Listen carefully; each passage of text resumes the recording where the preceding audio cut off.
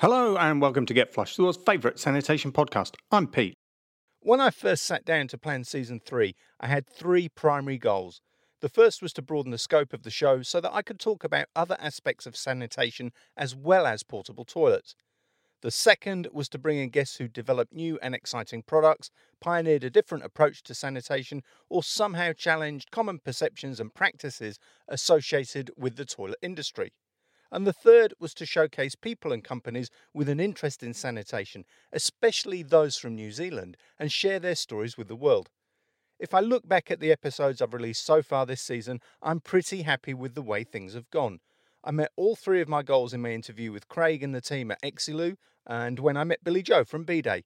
Natalie's product, Madam P, provided an innovative solution for women, and Dave Andre's account of the restroom response at the World Trade Center after 9/11 was a sanitation story that really deserved to be told. I was really excited to meet this week's guest because he definitely meets all three of the goals for the show, and he brings together so many of the issues and themes that I've explored over the last year and a half. The interview came about because I met a lady called Michelle MacDonald, a fellow traveller who lives full-time in a tiny house on wheels. We parked next to Michelle earlier in the year, and when I got talking to her, she told me that her trailer was fitted with a New Zealand-made composting toilet called a Bamboo Loo.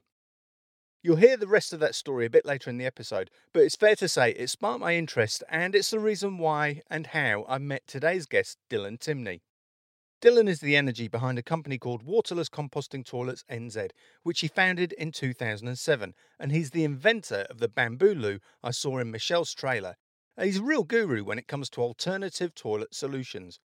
I have to say, this is one of the most wide-ranging and thought-provoking interviews I've recorded for the show. Dylan talked about the Bamboo Loo, his experiences as an inventor and a business owner, the global supply chain, the push towards centralised sewer systems, biogas, the challenges of bespoke manufacturing, wastewater standards, and the power exerted by big business, philosophy, personality types, and learning styles. There's a huge amount packed into the next 50 minutes. I'll put the link in the notes for today's show, but if you want to check out the Bamboo Loo while you're listening, the web address is bambooloo.co.nz. That's BAMBOOLOO.co.nz.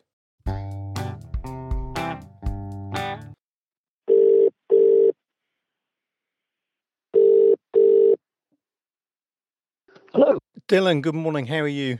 Good. How are you, Pete? I'm excellent. Appreciate you taking your time out. I understand you're really busy. I tend to work weekends quite often. It's kind of like the luxury space in which you're not having to answer phone calls from customers, so you're able to sort of toil without bother, You can get a lot done before anybody interrupts you. Yeah, pretty much. And, when you're running your own business, there's always this concept of you getting ahead. Yeah.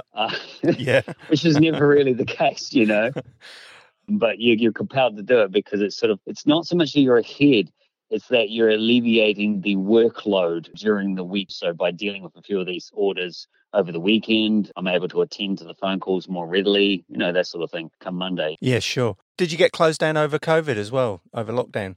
Well, stretch the legal definition of what a essential service is, primarily because, composting toilets may or may not require support products. Yeah. And being that it's quite often people's primary on-site sanitation, it's good that we can sort of operate and provide them with that sort of constant supply of whatever they need. Classed as an essential service then? Yeah, exactly. Along with the potential that I think a proportion of people would suggest that it is an emergency toilet. Yeah. Or something along those lines, whatever their housing crisis is. Reading through your email and then following some of the links you put on your signature, I appreciate, and I didn't appreciate originally, Bamboo Loo's part of a much more complicated and bigger structure, isn't it? Yeah. I'll tell you the story. We'd been living in our caravan for a year. Yeah. I bumped into a lady in Timaru at the Fire Lap Racecourse, and she had this huge behemoth of a tiny house on a trailer. Uh-huh. I got talking to her, and she said, I've got a composting toilet. And she showed me this Bamboo Loo, which I have to say was absolutely beautiful. It was dark and light bamboo wood and aesthetically a really pretty thing to look at. And with that, the whole of the top team from the NZMCA turned up and did a big inspection on her van. Right, okay. They'd never seen such a thing in a mobile home or a tiny house on wheels. Wow, okay. It's also a generational issue because we've sort of very much forgotten historical toilets. Yeah. Kind of a part of the irony there. We've forgotten a lot, and that happens generationally, you know. I believe essentially we know what we live with. Yeah. Dogmas or otherwise. So, yeah, there's a bit of that going on. Absolutely. And then as the podcast has grown over the past year, I've spread out from, originally it was just about portable restroom operations, but I've broadened it. And my conversation with Chelsea Wold, who wrote the book Pipe Dreams last year, and my chat with Jack Sim from the World Toilet Organization was a real epiphany for me, because for the first time I realized that actually portable toilets are a convenience for us, but for many people in the world, they're actually a necessity. It's their only option. Mm-hmm. Yeah. And then the composting thing came up, and I had a listener in Australia who messaged me and said, "Hey, Pete, did you know there's a guy on the Sunshine Coast who's using worms as his sewerage processing system?" Right. And then having seen the Bamboo Loo with Michelle, I was really keen to explore this. And I didn't realize when I sent that email to you that Bamboo Loo is part of a bigger company, Waterless Composting Toilets. Correct, yeah. And lo and behold, the company's based in Auckland. Well, look, starting at the Bamboo Loo is really a conversation opener.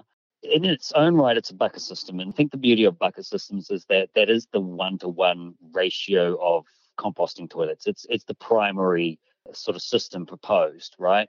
It's not a legally compliant system according to the standards we hold in Australia and New Zealand. But as far as like achieving a compost, it's an ideal starting point realistically for people. The Bamboo Loo itself as a product really took what was a sort of a simple concept and had a low aesthetic quality because our bucket systems were often DIY'd as a box. Pretty Heath Robinson. And then sort of brought it back into that market where it was aesthetically pleasing, but it also appealed to the uniqueness of the demographic who's particularly after these sorts of lifestyles, if it could be said that it's a particular lifestyle, because it's not always that for everybody. Some people have this option because it's their only option. Some people choose this option because they're driving an environmental agenda or a sustainable agenda or a conservation agenda on their own private property or otherwise. So not exclusively lifestyle, because I think that those sort of philosophies sort of cross over particular lifestyle boundaries. The Bamboo Loo has turned out to be quite a great product in the way that it's almost disturbing because I have to make them and it takes up a lot of time. Well, I was going to ask that because it looked like it was laminated because you've got the strips of light and dark wood. So are you producing them in the workshop in Henderson? Yes, definitely handcrafted. I'm not always getting inquiries from overseas, particularly US. It's hard to sell this particular product globally because it's not a flat pack. Yeah. It is wood, which can create problems at customs.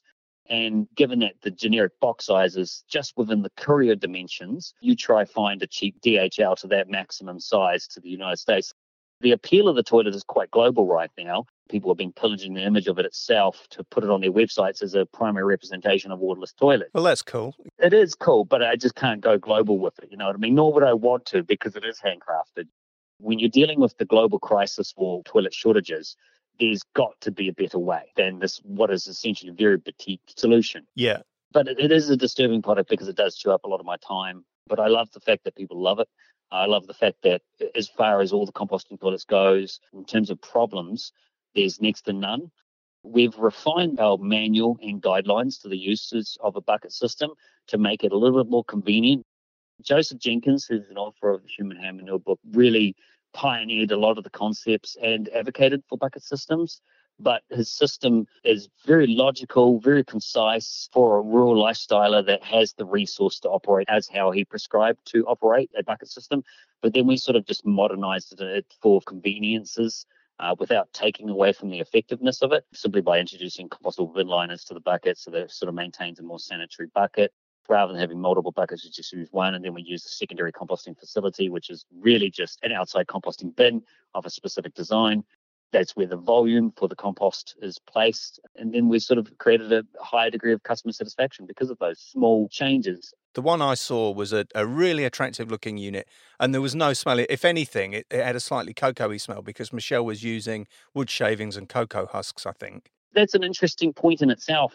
Having the right knowledge will make a world of difference when it comes to using a composting toilet to have a success story and a failure story, you know? If we could talk through the mechanics of actually how you set it up and use it. Sure. Well, there's two parts. Clearly, with a normal flushing toilet, you've got a one homogeneous ceramic toilet, whereas with the Bamboo Loo, you have an outer housing and then you've got a bucket inside. The bucket is keyed to the lid, which you're able to lift up and down to access that bucket. And on top of that lid is mounted the seats. Basically, you're using the bucket system within a week. So it'd be 1 to 2 people, which is our typical recommendation. Anything more than that means that the system fills up too quickly and becomes too inconvenient. So we sort of tend to advocate that there is a 1 bucket per 2 people. If there's more than 2 people, maybe go with 2 Bambaloo setups inside the dwelling.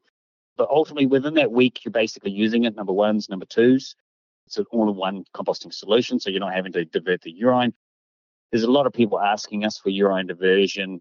Quite often there's a novelty to their understanding of composting toilets, and so they're asking because there's a little bit of popularity behind urine diversion options on the market. Yeah. And urine diversion is fine if you know why it's there. The argument is that when you combine poos and peas, it smells, and that's correct in a pit latrine sort of scenario. But when you've got the addition of a high degree of cover material, bulking agents, as we call them, which is wood shavings and various other things, you're creating an aerobic condition. It's quite different from that anaerobics you'll find with poos and peas combined. So it sort of polarizes that whole argument. So yes, it's an all-in-one system, but you're putting cover material on it and you're putting a good handful per pea. So we just basically create a guideline of saying 1 handful for number ones, 2 handfuls for number twos. As far as the carbon to nitrogen ratio is that it's the opposite way around from a practical point of view. 2 large handfuls of wood shavings or otherwise over the number twos creates good cover material so that you get less odor or reducing risk of insects. That's basically how you use it from a day-to-day point of view. And at the end of a 7-day period, which would be for 1 individual, you basically finish filling it up, tie the bag in a knot, put the screw lid on the bucket, carry it out to the compost safely because it's got a nice screw lid, not going to spill it, and pour it out, tip it out, and then start again by putting a bag in there, filling it up with a little bit of wood shavings in the base, and you're good to go. That front end is really simple to use then, and that was my impression when I saw the one in Michelle's caravan, that it was just a really clean and neat looking unit. People have a bit of a phobia about dealing with number ones and twos, but there wasn't any of that because you don't actually see it. That's correct, yes. And the material is very absorbent in itself. In fact, we're actually encouraging people to use a wet cover material under the premise that the water in itself absorbs odor, as well as it's weighty, so it tends to tamper down all that toilet tissue. Well, that was my next question, Dylan. You put the toilet paper down into the bucket as well? Yes, everything but sanitaries. Anybody living rurally knows they're not meant to put sanitaries into a biocycle system, septic system, one way or another, because they always clog up the mechanisms. If only people in town knew that as well, honestly. Yeah, well, the councils design their waste treatment plants for the screening technology, but I don't know to what degree of complications they're actually having. I'm sure that you'll discover that in your research, yeah. I interviewed Darryl Veal at Christchurch City Council. He's the main environmental scientist in charge of their wastewater facility. Right. And he said it's just a constant battle. Sanitary products and wet wipes, constant battle. Oh, really? Yeah. Wow. So the wet wipes, they're not compostable? Or they're not rated for going down the sewer, or they are? No, they're a knitted mesh, so they don't dissolve. Oh, I see. Even if they say they dissolve, they don't dissolve. Yeah. I actually interviewed Billy Jo Hohep a couple of weeks ago from a company called B-Day. She's made a spray foam that you put on toilet paper and it turns the toilet paper into a really luxurious wet wipe substitute. I'd love to promote her product. I'd love to promote anything like that, really. Well, one of the strengths of the podcast has been I've hooked people up like this. Yeah. Her product would sit really well next to Bambaloo, I'm sure. Yeah. She's only up the road from you as well, I think. Oh, really? Yeah. Okay. I'll seek her out and we'll put her on the FAQ pages and stuff like that. I pull out the FAQs with advice, where to buy what and what toilet tissue to use and composting systems, because they often ask, stuff like that. So, well, I was impressed. And if we ever had a lifestyle block or we built a tiny home and needed to put in a non-flushing unit, I would definitely look at the Bambaloo because, as I said, aesthetically, it was really attractive. It just looked good.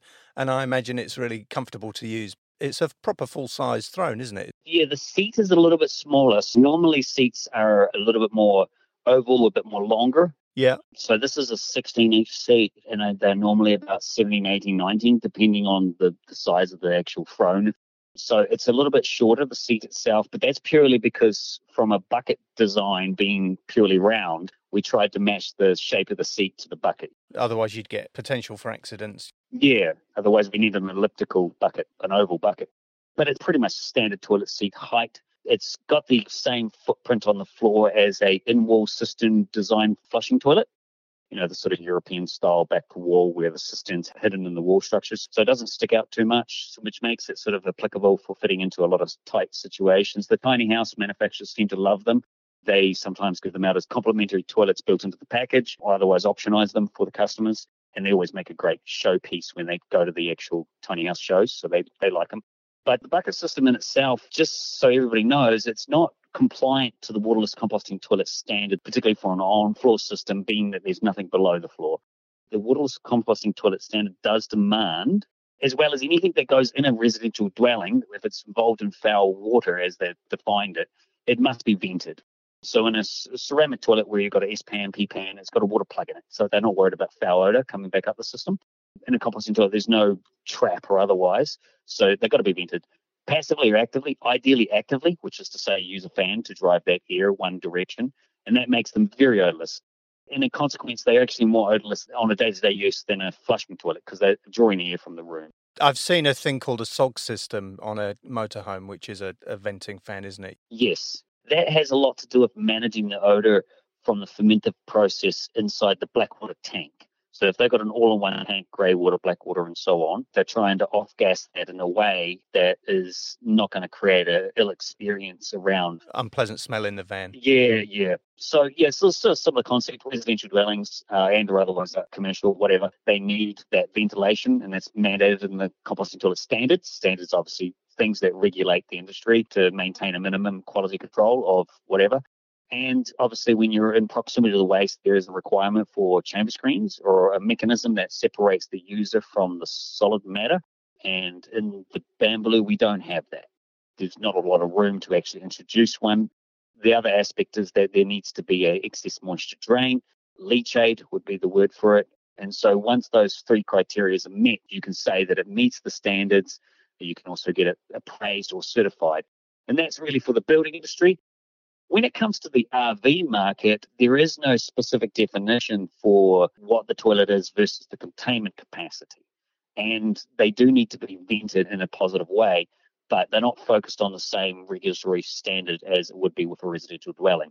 Containment is the key thing in the RV application. So the Bambaloo could be said to work within that capacity, but each RV will require its own unique certification.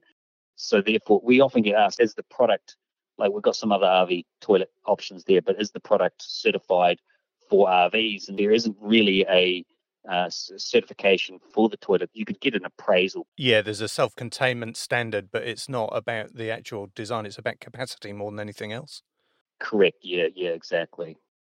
I'm very pleased with the Bambaloo as far as a product in the market, and I've got every agenda to develop a second version of it. Well, potentially two other versions going in both two directions. One, obviously, slightly more expensive, much more feature rich, and the other one is much more affordable, kind of along the lines of flat pack, but still to a very high quality standard.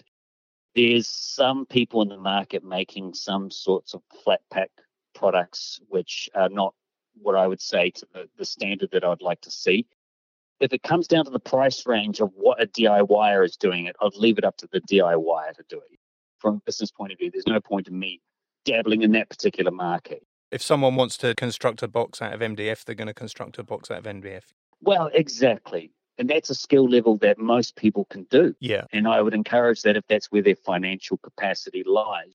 Because I've often had people say, oh, it's expensive. And it's like, well, that's like anything, that's well crafted and tailored to appeal to a certain audience. And I'll keep stressing that. Aesthetically, it was really pretty to look at. It was very well constructed, superbly finished, really was. Congratulations on achieving that. Oh, well, thank you for that. It's a strange way people ask me, like, is it all made of bamboo? Because it's a composite of both bamboo materials, veneers, and New Zealand pine. And it's sort of like, well, we can't actually get bamboo to go around in circles. Part of it's aesthetic, and the other part of it is just a bit of a backstory about the material choices. But everybody's pleased. Well, construction-wise, I imagine that it's a real skill. It's not the sort of thing you could get somebody in on $20 an hour and set them to building those immediately. Yes, you're absolutely right. There is a little bit of skill, but I believe that with the right training, everybody can do it. I think the attentiveness would be something. I mean, I'd love to have somebody working hard to fabricate them. There seems to be enough demand that can be put into place. But it is a case of saying, well, it comes from the background of knowing how to play around with wood. And I co-developed it with my father originally. He's an old builder, and we just sort of created shapes that looked really great, had that ergonomic contour, a little twist and all the rest. Knowing how to work with ply, because he used to do that. So is everyone slightly unique then, Dylan? Oh, yes, 100%, because each bow's got a little bit of deformation in it, and the skill is really trying to sort of flare it all together so that they all look somewhat uniform. But I would say categorically everyone's got a little wee scratch here or there or whatever, They've got their own nooks and crannies, as one might say. So, yeah. I mean, that just enhances the appeal to me, that they're all a little bit different, and you know that if you buy one, nobody else has got exactly the same as you. Yeah, that's absolutely right. When you're handcrafting things, you can't say it's a failure of manufacturer. It's an expectation of manufacturer, isn't it? Sure. Natural products and Whereas stuff. if it's coming out of a stamping press and something looks different, then that's a failure in manufacturing, isn't it? Yeah. Can we talk about the back end process? Because I mentioned in the email that I understood that the Bambooloo was just the front end of a more complicated composting process. Yeah. Have you got time just to talk through, when you've bagged your waste, it goes onto the compost pile, what are the best recommendations and how long does it take and what can people do with the compost once it's all broken down? Sure, 100%. We tend to refer to it as a composting solution, not a system. And the system has got to do with how well you set up your site to accommodate the whole process. And so the whole process is not going to be achieved within the Bambooloo receptacle itself. And I think we can call it a functional receptacle because it's going to receive the waste for a short period of time, contain it, manage it, and then we're going to bag it and then put it out into the outside composting bins. I refer to them as secondary composting treatment systems, which is kind of a very flash word to describe a composting bin, but I'm trying to make it very specific that that's what their application is. And generally, we're not encouraging people to put food scraps in these outside composting bins. They can introduce other green waste matter, such as lawn clippings, but nothing that will attract vermin, rodents, or otherwise. Obviously, weekly, they're taking a lot out to that bin. Those bins, we encourage that they're set up on the section in accordance to the typical land application rules, where in which a composting bin that's not up against your neighbour's boundary line, you want it 2 metres set back. If you're going on a downhill gradient because of the potential for the leaching of the compost into the soil to travel through the soil, the downhill gradient and setbacks would be greater again. So those sorts of logics need to be employed for setting up the official composting area, if you would. And the type of bins we encourage that are used are typical round ones directly in contact with the soil, not rotational bins, because any bin that has those mechanisms or the leach aid itself is not directly connected with the soil, you've got a risk of it draining out or leaking out in some way or another. So we're actually encouraging the cheapest bins on the market rather than the $300 bin. And that's because really what we're after is volume. So you're going to need a primary of 2 bins per person. So 4 bins in total for 2 people, basically. It may differ depending on the individual, the climate, factors such as that, but they can stack and increase the volume of bins that they have on site as they go along. These standard round bins, open base, round lid, you can put a little lock on them if you want to sort of increase the safety features surrounding that bin, but generally there's no real major panic to achieve that. Children are often one of the primary concerns when it comes to regulatory authorities with regards to wastewater technology because they like to play around. Yeah. So you're just trying to reduce that risk to contact. The Bambooloo takes advantage of these compostable bags, and they are truly compostable bags. People ask me the specifics of what they're made from. They're kind of made of cornstarch and other polymers, but it's all organic in its origins and will break down. It tends to be a bit slow depending on the climate. The bags we tend to promote are very tough and durable bags, but what they prefer is quite a warm compost. And this generic compost outside won't necessarily achieve a great deal of heat. So it's important that those composting bins are in a sunny location. But regardless of the fact that the bag's slow to break down, it will break down eventually, so there's no environmental impact. The beauty of the bag in the compostable bin is that they're tied off. All the waste is tied off inside the bag, and there's no risk of that bag breaking apart in 2 or 3 months. And therefore, the initial stages of composting will take place. Sanitation will be placed to various different degrees, and thus reduce the risk of insects getting into that compost bin. People would often ask, well, what about the premise that it's aerobic? Well, there is an atmosphere inside the bag in its own right, and you've got to bear in mind that not all composting bacteria are exclusively dependent on oxygen. In fact, some of the types of bacteria that grow in compost are sensitive to oxygen, where in which the oxygen itself can burn them. So it sort of works well for that initial stages of composting, and eventually those bags will start to disintegrate and break apart, and the whole mass will start to sort of passively be mixed together. Creating the right conditions is important for composting. Anybody who's a lifestyler and a gardener will know that they can either have a successful compost or not a successful compost, and there's some specific conditions to achieve that. So what we find is that when people are learning how to compost, whether it be garden waste or human waste, there's always a bit of a learning curve, and we're trying to fill in that gap by giving them some fundamental yet simple directions from where to go. That way they've got a higher success rate with the use of whether it be bucket systems or any other compost system. That's sort of part of the system that we're dealing with. That the ideal is that those composting bins are filled up. Once they're completely full, you close them down, mark them for a 1 year duration of retention. That is a requirement in the waterless composting toilet standard. So we like to stick to that rule, particularly like to stick to 1 year of maturation when you're in a highly seasonal environment. So whereas if we're in the tropics, you don't tend to have too much variation in the seasons going from a winter-like condition to a summer-like condition. In New Zealand, we prefer to see that they're retained for 1 year, ideally even 2 years. Sanitation will take place in a relatively quick fashion when it comes to composting, but in terms of what we call maturation of the compost, which is to say to return it to a soil-like consistency, it can take quite a few years for that to be fully achieved.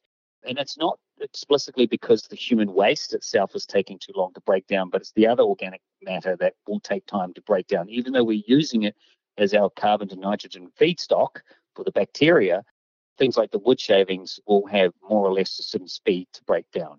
So once it has all broken down, I'm imagining you get a lovely, rich, dark, loam-type substance.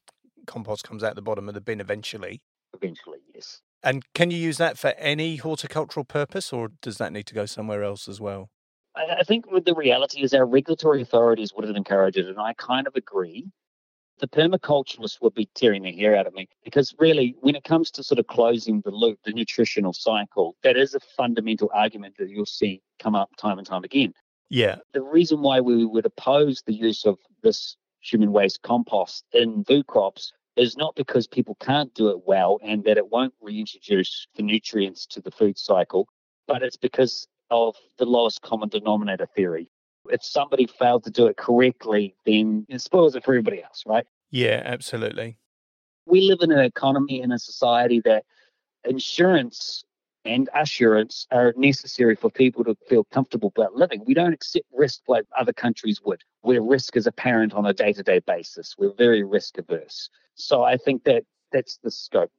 Well, Dylan, you even see that with grey water in caravans, that it's against the Resource Management Act to dump your grey water on the ground. Yes. Even though if all you've done is had a shower and used natural soaps, there's very, very little danger. But the lowest common denominator is that somebody will mix their grey water with their black water and you can't afford that level of risk. That's the thinking, isn't it? Absolutely, yeah. See, in Australia, they've got a grey water standard. Well, not a standard. They've got what's the word? It's not a bylaw. What is it? It's an addition to a standard, which is their plumbing standard, right? For a device, which is a grey water diversion device. In the Australasian region, there's no other grey water standards whatsoever. There's plumbing water that talks about grey water, I suppose, but there's no standard for the treatment of grey water or otherwise the discharge or dispersal of grey water in a safe and successful way. It's never been developed. It's counterproductive to the industry's interests, which is ultimately to sell all-in-one systems. All-in-one systems classically do make a lot of sense in some ways. If you've got the available water and you've got the available land to safely design a land application system and discharge and not have an environmental impact, then that's great. That's why we see also differences between the quality of the on-site wastewater system going from a septic to a full-on biocycle of various different qualities and controls. Standards come about because of a few different mechanisms. The waterless composting toilet standard came about because there were some willing contributors, and that did or didn't involve industry professionals. And the same thing could be said for grey water. There may be some activity going towards creating grey water standard, but there doesn't seem to be from what I can tell. It would be good to see something in that direction, but then what you find is standards are often written in contribution by these industry professionals that work for companies that would like to see their preference of their designers implemented in the standards. So therefore, it's an easier path to market. So it was always nice to get sort of outside industry professionals to come into the country where they're not stakeholders in the industry to write standards, but that doesn't always happen because you've got to pull upon your resources. And realistically, a lot of industry professionals, and I'm not talking about politicians, I'm talking about real engineers, trained expertise that do run and work for these companies, They are truly qualified to write these standards, to compose these standards, but then you see so much biases come out of that at the same time. Yeah. In order to successfully write a standard, you've got to have a moderator through and through. You've actually led me into one of my other questions there, which was I'm blown away by just your level of in-depth knowledge and technical understanding, Dylan. That comes through on your website. It's come through with listening to you talk now.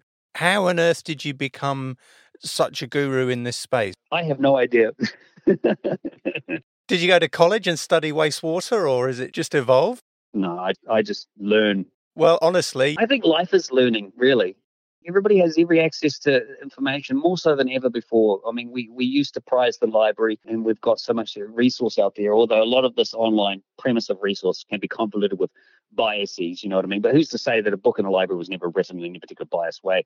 But, if you're passionate and you sort of just want to learn things, everybody's got a different personality type. For me, I can't go into a social situation and hold a conversation about rugby or jovial things. And yet a lot of people, it's sort of like that's the illustrious reality for themselves. They work hard all week and then they go out and hang out with their mates and they speak and act jovially and that's great for them. But not for me. I get immediately bored, and it's not a biases towards these people. It's just I sit down and listen to philosophical podcasts all the time. The good thing about doing the show is that I'm really passionate about sanitation, and that started because my mum and dad bought a property in the 80s which had a septic tank, and it didn't really work because we had heavy clay, and I just learned all that I could learn about making that system work alongside the old man, and it started from there. Yes. And I've met so many people through the podcast who've got a similar passion for the industry, and they're really enthusiastic, and their level of understanding and knowledge has blown me away time and time again. Yes. And I think it's really normal because that's the world that I've chosen to immerse myself in. That's right. No, that's completely true. I listened to a guy called Jordan Peterson, and he sort of points out the difference between what is a creative and what isn't a creative personality. And this finite balance between being creative and being able to balance that with a practical real world application. And I would say that I am a creative individual, and I've had to create my own niche in life. I was a builder for a period, and that was fine and dandy as I was mainly doing renovations, particularly in bathroom renovations. I always had a passion for bathrooms. There's this big philosophical thing that came into my head about the understanding of sanitation and what that meant in terms of the well-being of society. Yeah. And sort of that bleeds into this composting toilet business. But also the fact that, going onto construction sites where there's a lot of repetitive work, and to me that turned out to be monotony. Being creative, but also being able to express that is great, although there's a lot of monotony in business in its own right. But ultimately, what I find quite rewarding is not the supposed money that comes about by being an owner of a business, but finding situations where my knowledge, my resources, and my creativity has been expressed and been successful. And that's actually a feedback that I get from certain customers.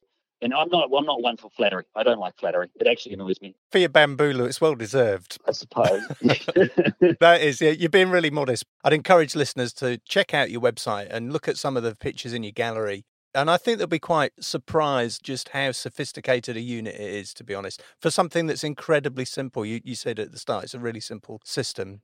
It is. So it's the ninth edition. It's been refined over the years. So it's gone to sort of the best of that particular format for the most part. But, the great thing about the Bambulu is that because it's such a great aesthetic, it made the whole concept acceptable. And that meant that there's some potential of bringing composting toilets back into the family home. Into the mainstream. Yeah. Yeah, definitely. Yeah, and I could say, it's deplorable that people operate on an aesthetic level. That's like saying I'm only going to go out with the most prettiest girl in the world. But we need a bit of personality behind people to make them wholesome. Yeah. There needs to be content to this aesthetic of what it is. And I think that the fact that the bucket system principle proves itself, even though it's classically considered a little bit high maintenance, that's great as well. I support technology. I love technology. I don't want to be enslaved to technology in the future, by the way. But I think that the concepts of technology have their application. And this is why you don't typically find me going, I hate biocycle systems or I hate septic systems. I don't think like that. I love septic systems. I love biocycles. I love municipal plants. I love all the technology where in which they're put into the correct application. What I don't like is when engineers are driven from a sales point of view and they lose their intellectual premise. I want to see composting toilets back in the marketplace in a way that they're not necessarily a household brand or anything like that, but definitely something that we're reasonably aware of. And we know that we can use this for a range of application. If you have a rural lifestyle property, you've got yourself a beautiful biocycle system. It's working well. You've got your maintenance contractor on top of it. It's providing clean water that's been discharged to the environment and it's safe and everything. And yet you sort of potentially run short of water come summertime. Or you've got a guest house, or you just want an emergency toilet. That's where the waterless toilets really serve some function, you know. I've got two questions that come out of that. The first is for the RVers who maybe like us are travelling around. What would we do with the bag of Bambooloo waste if we've not got a permanent site with a composter on board? Yeah, so that is a legitimate question. It's a real issue in its own right, but not unmanageable. So the fact of the matter is that you can contain the waste on the vessel for a period of time until you find that location to dispose of it, whether it be an agreeable friend's property, where they've got some composting facility, or otherwise your private property after your duration of holiday. And you can contain it for quite a while, but it just depends on the nature of your RV. So if you're on a Toyota Hiace, for instance, you've got no spare room to contain anything. Yeah, you'll struggle. Yeah. So just keep that in mind. That's where the little Portaloo, although a reasonably sizable Portaloo, because I know that the people who are involved in rewriting the RV standard are probably going to change the regulations in that direction because of some negligence that has existed. So you've got to judge for yourself whether or not a chemical toilet is a suitable solution, or otherwise a composting toilet might be a viable solution as well. Bambooloo is not something that I would always encourage in RVs, because we do have another RV solution, which is the Sunmar GTG. That's got a urine bottle involved in it. And that means with the urine bottle, if you have one bottle or some extra bottles, you're able to contain that waste and discharge that urine. And then the solid matter chamber will take a lot longer to fill up. This is where urine diversion really comes into its own. So when you're separating them, you can manage them in two different ways. Whereas with the Bambooloo, it's all in one. So that one chamber is going to fill up more quicker because we are using a lot more bulking agent. You know, let's say you go pee 5 times a day, number twos once a day. So you're adding a bulking agent on the Bambooloo each time you're doing that for the RV application. Whereas the Sunmar GTG, you're not adding it 5 times out of the 6. Because of urine diversion. And just so listeners understand that, urine diversion, you have a separate funnel or a spout and it diverts the pee to a separate chamber to the number twos, which go into the primary chamber. Correct. The urinal part is the front half of the toilet and the number 2 chamber is at the back half, basically. So with the bottles, I think that Sunmar GTG has an 8-litre bottle, which complies with a 3-day standard for 2 people, I think it is, 2 or 3 people. I'd have to double check, but it's a 1.2 litres per person per day. Yeah. They may increase that to 1.5 because 1.2 is on the modest side of how much you would pee, but it's on the premise that you're travelling and you're using public toilets. So I don't know what's going to happen with the RV standard in that direction. I don't necessarily disagree with them increasing the liquid containment standard. We could sort of like make the argument because we have a solids chamber that's part of our liquid containment, but I don't want to really sort of fudge the line and create talk stories to justify its compliance. I think it's the largest urine bottle on the market compared to some of the competitors, but at the same time, all those toilets on the market, as far as I'm concerned, they're all made with good quality for that specific application. I don't want to see these urine bottle diversion systems in residential homes. I like to make sure that everybody's buying the correct composting toilet for the specific application, you know? That makes a lot of sense. 100%. So, yeah, obviously with the urine bottle, you can go and dump that into the dump stations at leisure, and that works out very functional. You can also contain those urine bottles. If you've got 3 of them in rotation, you contain them in a locker as well. With urine containment, the big thing is to keep it concentrated. If you dilute it, it'll ferment rapidly, and that generates a lot of odor. And if you're containing urine bottles, you want to store them in a vented locker, not inside the actual RV itself. This sort of setup with something like a GTG would suit the more bigger RVs. And the solids themselves, believe it or not, if you well wrap them up, obviously you've got compostable bin liners for the urine diversion toilet like the GTG, but those compostable bin liners will break down. They're fine for dumping into your home composting bin, but you can dump your solid waste into the garbage because it is legal. You're allowed to put nappies and pooey-like substance in there, right? But I would recommend if you do that as a practice, you double bag it in a much more resilient bag, or at least 2 bags of compostable bags, because you don't want it to break apart. Most councils for New Zealand are using roadside wheelie bins, which have sort of reduced the risk of, rodents or dogs, cats, whatever, getting into them, which is great. So you can do that with your solid matter. So it can just go into the local refuse bin or your household refuse bin, but you recommend it's double bagged. But private. I wouldn't encourage that you go and find anybody else's bin or a public dump station or anything like that. Always private, because it's sort of, so at least your friends, at least an agreeable premise. That would be the big thing. Doggy bags are a big thing now. That everywhere we've been around New Zealand, there tends to be a green pole at the side of the domain with doggy bags in the bottom. And they're the cornstarch bags, they biodegrade, but they just go into the waste. They just go into the refuse bin, don't they? That's right. But I think it's important for people to realise when it comes to diseases, you're not as likely to contract something from your pet. And human waste is known to carry pathogens, isn't it? Correct, yeah. So that would be the big concern, I suppose. Yes. My golden rule for working with portable toilets is I don't want to wear it and I don't want to eat it. Mm-hmm. And I'm guessing that the composting toilet would be the same, that if you've not got a primary site to be able to store your compost, you need to find an alternative solution. And what I'm getting from you is the street bin is not the answer. It's an option because it is legal, and the authorities that have the roadside collection, they're all trained professionals. They all have health and safety regulations, because whether there be human waste in there or any other form of decaying matter, there's disease through and through. But I'm not outright encouraging that. I would say it's the last option. I would encourage other paths to decomposition, of course. My next question was just an observation really about the fact that something has to change in the way we managed wastewater or toilet products, let's call it toilet products, in that we're seeing in New Zealand beaches being closed because effluent has been spilled into the waterways. The UK, Feargal Sharkey, the musician Feargal Sharkey from the Undertones back in the day, he's running a huge campaign on Instagram and Twitter where he's calling out wastewater companies for dumping raw effluent into rivers, that this is happening more and more and more. Chelsea Wald made the point really well. The gold standard of a plumbed sewer is not the answer for 90% of the world. It's just not. And where we've got those gold standard sewers, they're starting to fail because they're over 100 years old. Depending on what we're doing with our taxation, our spending on infrastructure, I think that our Western economies are getting more and more thin in the budget because we've got much more social welfare going out there.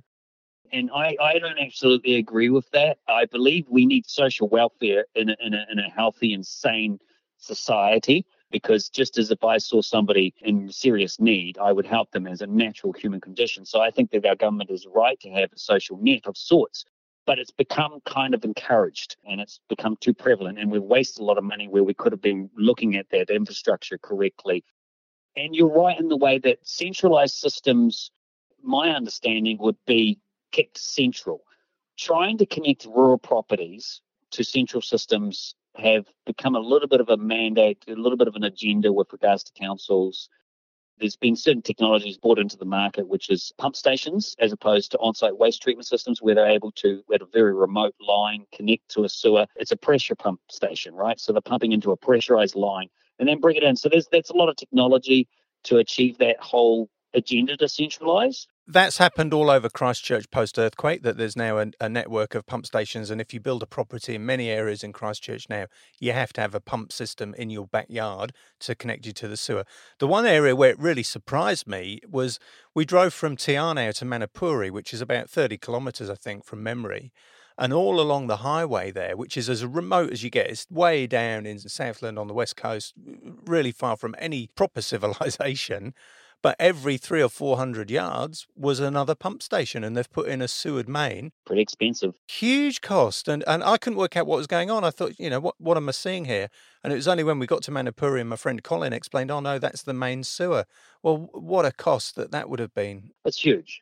And the ongoing implications are quite severe as well. So there's a few things that we've got to look at when we come to implementing public infrastructure is, where does the funds to come to sustain it? How long will it last? And what is the knowledge base? That's the other issue that we have to seriously concern ourselves with. For instance, let's say there was a bridge that was built, and it was built with a particular technology. And then that whole freaking generation that built it, that knows how to maintain it, is now dead. So it's hard to say what is or isn't a 100-year infrastructure. And I would say that from a regulatory point of view, if I was implementing sewer systems, I would want to know that the spec is at minimum 100 from an investment point of view, considering the cost outlay. But then how does one maintain the intellectual premise of how to actually service and take care of that technology?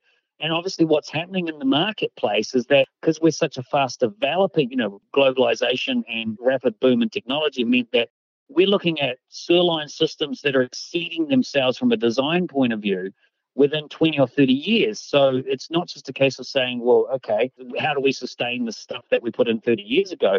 The attitude tends to be, why don't we put in the new technology? Better, faster, We're stuck in a realm of consumerism, not just from the day-to-day products that we buy as residents, but also, the government themselves are sort of running some risk of buying into that latest technology concept.